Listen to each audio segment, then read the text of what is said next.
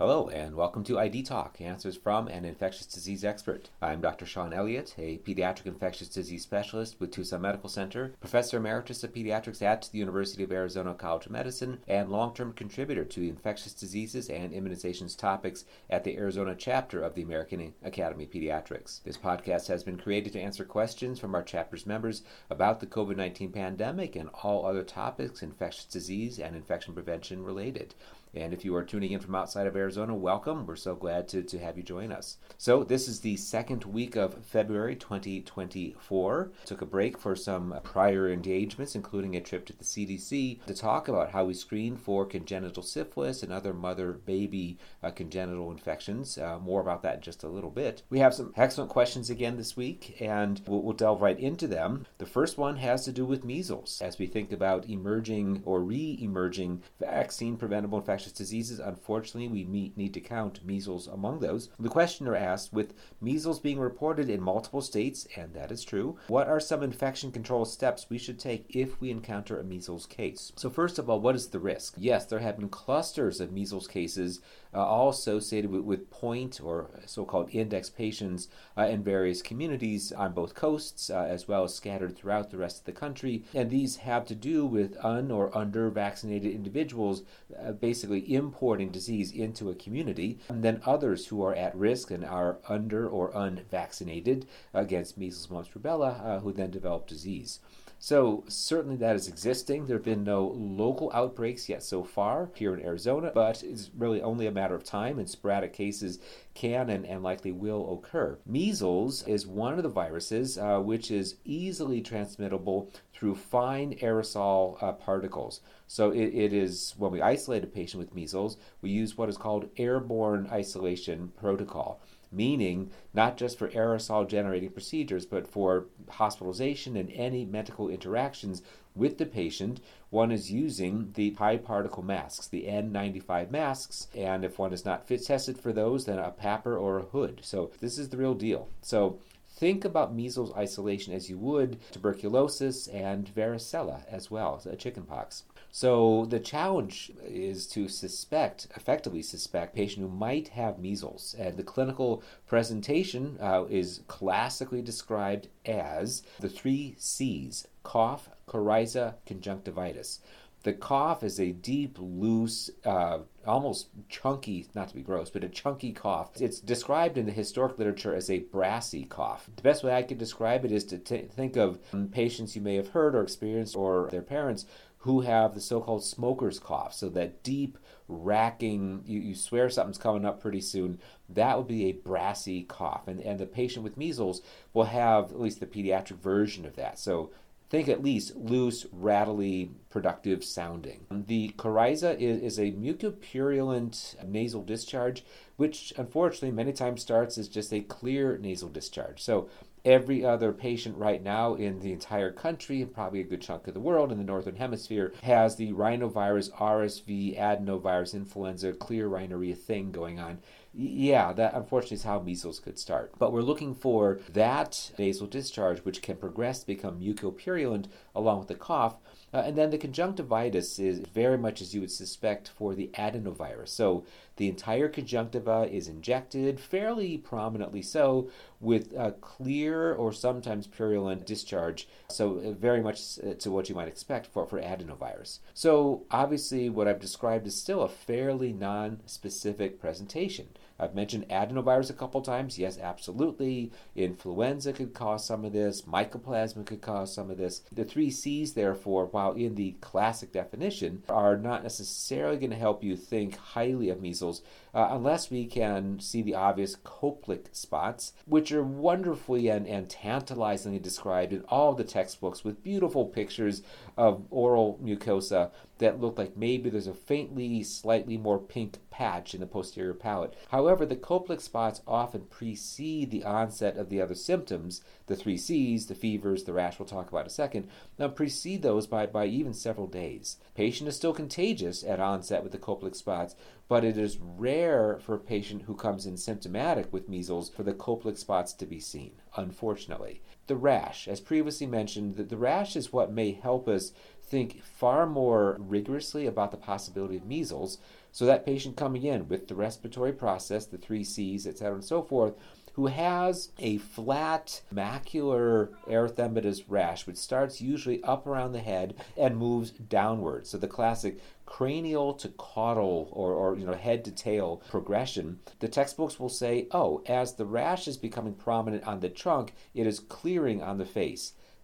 Take that with a bit of a grain of salt, because that's not a hard and fast rule. It may be that the rash is first noticed by the family on the face, and by the time they present to medical attention, it's present face, trunk, abdomen, and it's starting to fade just a little bit on the face, maybe.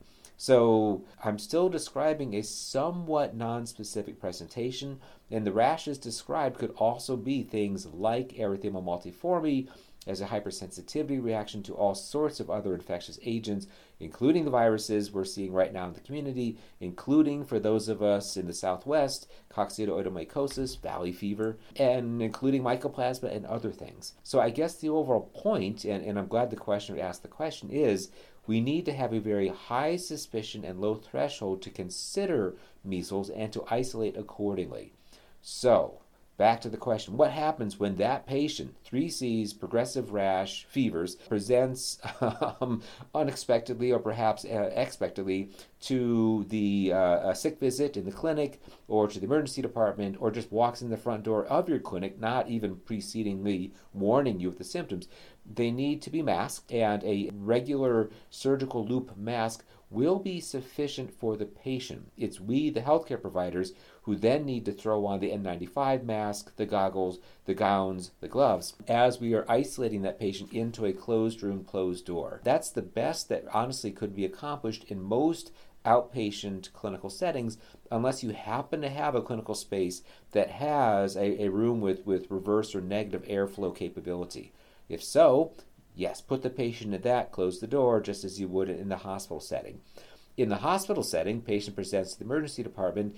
If your emergency department is equipped with negative airflow rooms, then yes, absolutely, that patient should be roomed immediately from triage into the negative airflow room, and same isolation precautions commence. Patient wears the mask, we put on the N95 and the gowns and the gloves and the goggles. And then if a patient, for whatever reason, is being admitted to hospital, either through the emergency department or as a direct admit, same things apply. That patient must be hospitalized in a negative airflow room, and your infection prevention officer is notified. So those are the infection control steps that I would suggest, and I guess the takeaway message I would like to convey to you is suspect measles now a lot, meaning don't hesitate to err on the side of caution, and if there's a patient who may have measles, go ahead and do the isolation steps I just described to you, and then you can take the history. Are they vaccinated? Did they get both in their series? Are they still in the young childhood and not like a later adolescent? In which case, the younger children with 2 doses of the MMR should have very sufficient protection against measles, and they are far less likely to have measles. The older adolescent, as we've seen in outbreaks of mumps, may have had waning immunity and could be at risk for having measles. And so those are patients who should be isolated absolutely 100% while then conducting further testing. Testing, if you're going to look, well, really the only way that we can look at this point is serologically, sending off the antibody tests. Sending just an IgG against measles is not going to help, because they may have had a dose or 2 doses of vaccine, which may or may not have been seroprotective. So sending immunoglobulins A, M, and G for measles is going to be the way to go. That's not going to be a rapid turnaround. These are going to be send-outs. They'll be handled typically by a central commercial laboratory, and we will get our answer not in hours, but in days to a week or so. So, as noted, isolate first, ask questions later, quite honestly, in that order, and have a very, very high degree of suspicion at a low threshold for considering measles. So thank you for that question. Next question takes us back to COVID, and specifically the JN.1 subvariant, which is currently the predominant circulating subvariant of Omicron, SARS coronavirus 2. Last estimates, and this is now from a week and a half ago, are that the JN.1 subvariant is accounting for 90% and higher of all new isolates of COVID-19 or SARS coronavirus 2 infection in the United States. Yep, all right, great. That's kind of what happens when a new subvariant emerges and shows survival benefit, as has the JN.1. Fortunately, there is no new virulence or severity reported with the JN.1, even compared to recent past subvariants of Omicron. So it is still causing predominantly an upper respiratory tract infection with, in those patients at risk for severe pulmonary disease, some lower respiratory tract disease. My hospital currently has several patients with a history of underlying severe asthma, meaning uncontrolled medications with the asthma action plan in full force, who are admitted with SARS-CoV-2 infection and requiring steroids and intravenous antiviral, the remdesivir that we use in hospitalized patients. So it is out there. It is certainly affecting and infecting pediatric patients in Arizona. Indications for the rest of the country are that the current mini surge, the winter predicted epidemic surge of COVID-19, has peaked, plateaued in other parts of the country, especially more toward the East Coast, and that those cases are starting to decline in the adult population. Kids, as always, follow the adult trends, but typically by several weeks or so. So I think it is likely for those of us on the western part of the country, and especially here in Arizona, California, Oregon, etc., that we will continue to see pediatric patients coming to urgent care emergency departments in the hospital with active COVID-19, but no more severe than others have been experiencing. So upper respiratory tract disease predominantly, some lower respiratory tract disease, meaning the bronchiolitis-like pneumonia, multifocal pneumonia-like presentation. For those with upper respiratory tract disease, still seeing the so-called COVID croup, so that very predominant cough, which is somewhat more refractory to our racemic epinephrine treatments and even actually our dexamethasone treatments than you would expect for the typical parainfluenzas 1 and 3 associated croup. By that I mean these patients with COVID croup are coming to our urgent care and emergency departments with a croup-like illness, and they're requiring not just a single racemic epinephrine treatment, but several, and not just a single dose of oral IM or IV dexamethasone, but several. If you have that patient who's a nasty croup or a refractory croup in front of you in the acute care setting, very likely that's going to be caused by JN.1 or some other subvariant of SARS-CoV-2. Fortunately, though, no additional risk of long COVID, of prolonged symptoms, any more than what we've encountered really for the last year plus with the Omicron subvariants in this country. Next question, how does the increased risk of respiratory distress syndrome in babies born to mothers with a history of COVID during pregnancy influence our approach to neonatal care? So this is, I think, more of the FYI. It's there, it's a risk. There's not much that we can do to prevent this other than to maximize vaccination strategies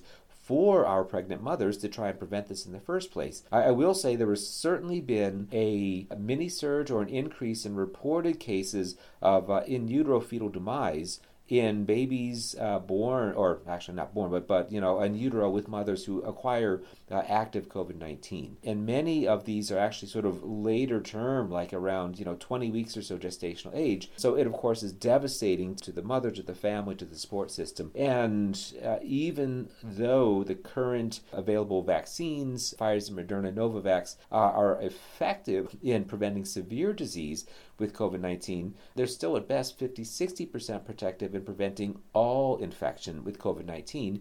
And mothers, especially after the first couple weeks of pregnancy, are considered somewhat immunodeficient as they downregulate their Th1 immune response so that they don't reject the fetus as a foreign body. So COVID-19 in mothers is a bad thing. Big duh there, Sean. Sorry about that. But other than trying to maintain vaccination strategy to prevent severe disease, there's not much that can be done other than careful isolation protocols for moms to try and avoid going to the crowded public arenas, etc. Once mom has had COVID-19 at a point during her pregnancy, then yes, babies born to those mothers, now in retrospect, do appear to be more likely to pick up every other single virus and cause bronchiolitis, and to have either a reactive airway disease component to their disease, so wheezing associated with a respiratory infection, and or a more severe onset of symptoms associated with what would otherwise be a routine, fairly mild respiratory illness. So the so-called respiratory distress syndrome would suggest that these are babies with some degree of pulmonary damage associated with the maternal COVID-19 infection.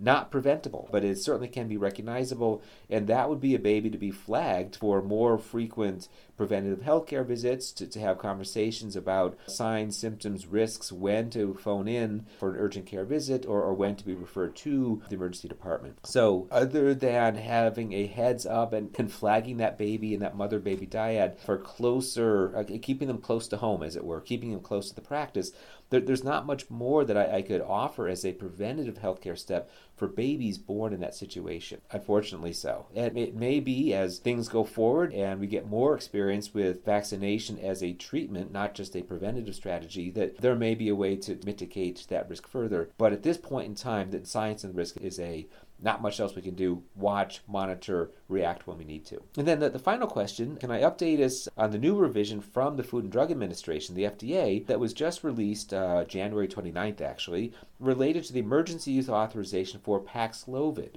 So Paxlovid, again, that combination protease inhibitor medication to treat active, acute, severe COVID-19. So just to sort of give the backstory, you may remember way back when Paxlovid was first released by its manufacturer, the FDA basically put in an emergency use authorization, allowing it to be used in the treatment of adults and pediatric patients who were 12 years of age and older and at least 40 kilograms of weight and higher, who were at risk for progression to severe COVID-19, and that risk included hospitalization and or death. So that was a inclusive emergency use authorization. In May of 2023, so last spring, the FDA approved Pfizer's new drug application, an NDA, just because we love our initials, for Paxlovid, and the official reading of that new drug application for Paxlovid reads as the treatment of mild to moderate COVID-19 in adults who are at high risk for progression to severe COVID-19, including hospitalization or death. What has happened now, and that this is really not a major impact on us as providers, but very much so on pharmacies. The original stocks of Paxlovid that were released to pharmacies to fill prescriptions written by us for Paxlovid for 12 years of age and older, meeting criteria, though the original stocks were under the original emergency use authorization. This most recent update by the FDA on January 29th is simply expiring those original stocks by, March 8th of 2024, after which the only available Paxlovid stocks will be those that are labeled under the new drug application. Same drug, same dosing, truly the same indications. And I'll read to you from the FDA statement. The new drug administration labeled Paxlovid, which is what will be available after March 8th, is for the treatment of mild to moderate COVID-19 in pediatric patients 12 years of age and older, weighing at least 40 kilograms, who are at high risk for progression to severe disease, severe COVID-19, including hospitalization or death.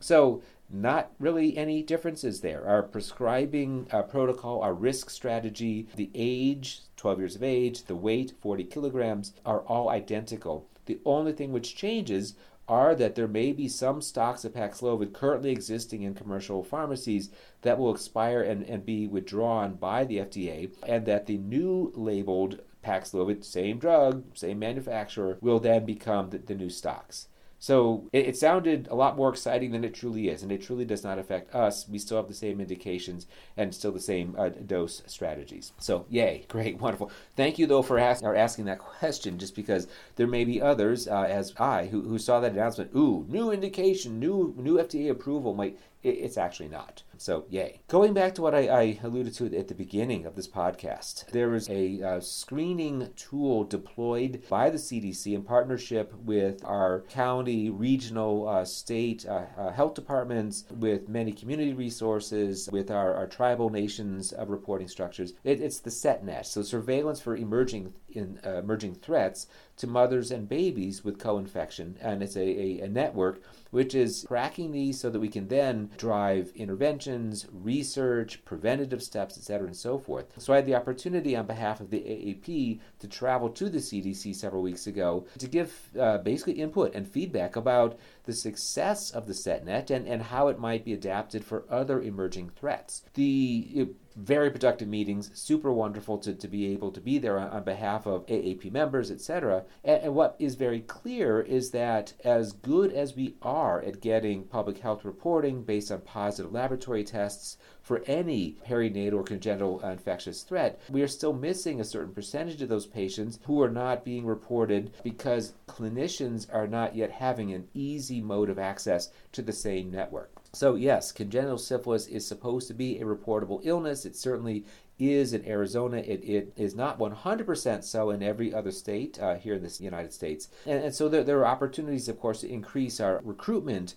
of numbers of epidemiology into the surveillance tool. But an important corollary to that is, why are we even asking this in the first place?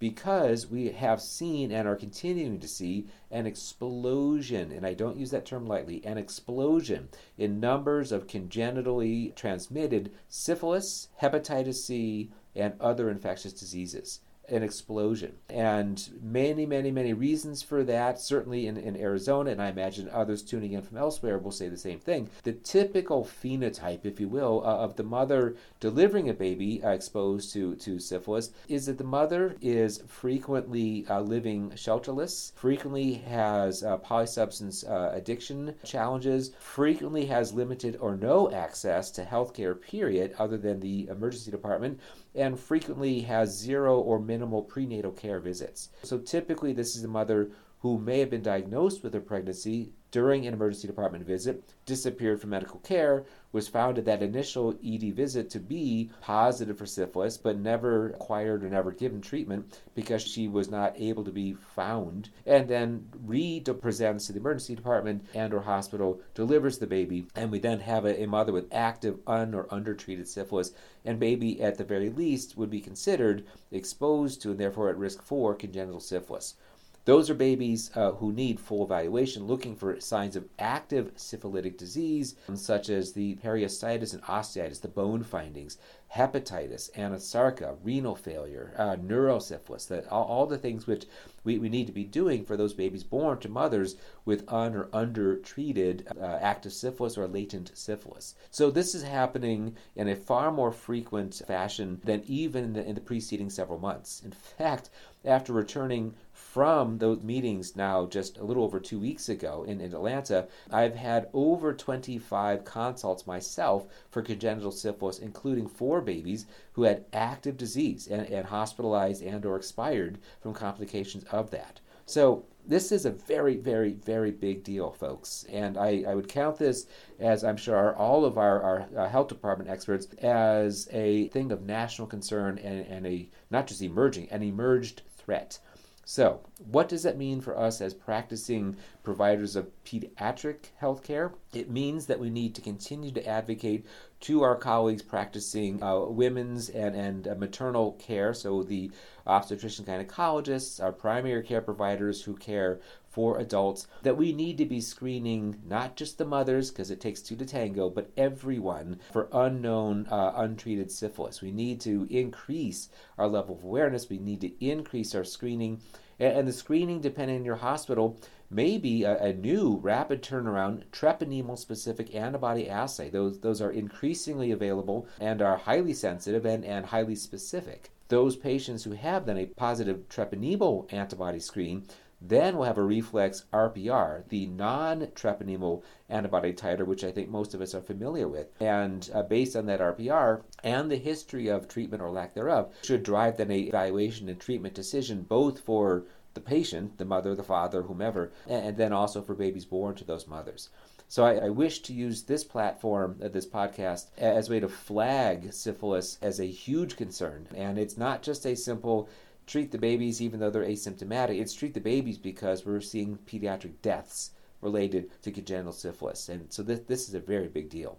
Right along those same lines, and I've discussed this in recent previous podcasts, the risk for perinatal hepatitis C as well. Not an immediate threat, thank heaven, but certainly a long-term threat for those babies who will be asymptomatic and in many cases may have silent chronic active hepatitis C disease that would be unknown or unrecognized except for the new screening approach, which is to perform hepatitis C virus RNA PCR testing at 2 to 4 months of life.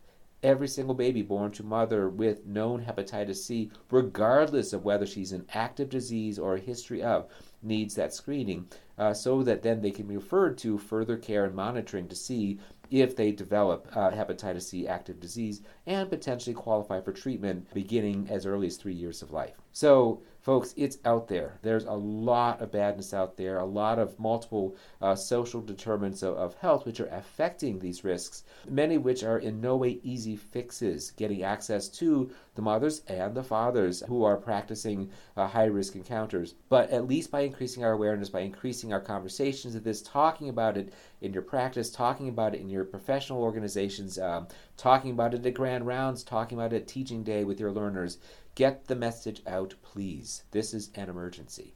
So with that, and as a sort of broadcast of warning, I really do thank you for listening to ID Talk. Arizona AAP members can submit questions for future episodes to covid@azaap.org. The Arizona AAP would like to acknowledge the generous support of this podcast by the Arizona Department of Health Services through the Title V Maternal and Child Health Services Block Grant Funding. For more information and resources related to COVID-19 in Arizona, or to learn how to become a member, please visit us at azaap.org. And in the meantime, and as always, I appreciate all of you for your service to the health of children here and everywhere in the country. And if you're tuning in from outside of the country, thank you for your service outside internationally as well. Please continue to fight the good fight, keep those babies and the risk of syphilis and hepatitis C in mind, and reach out with more questions as they occur to you. Thanks, everybody.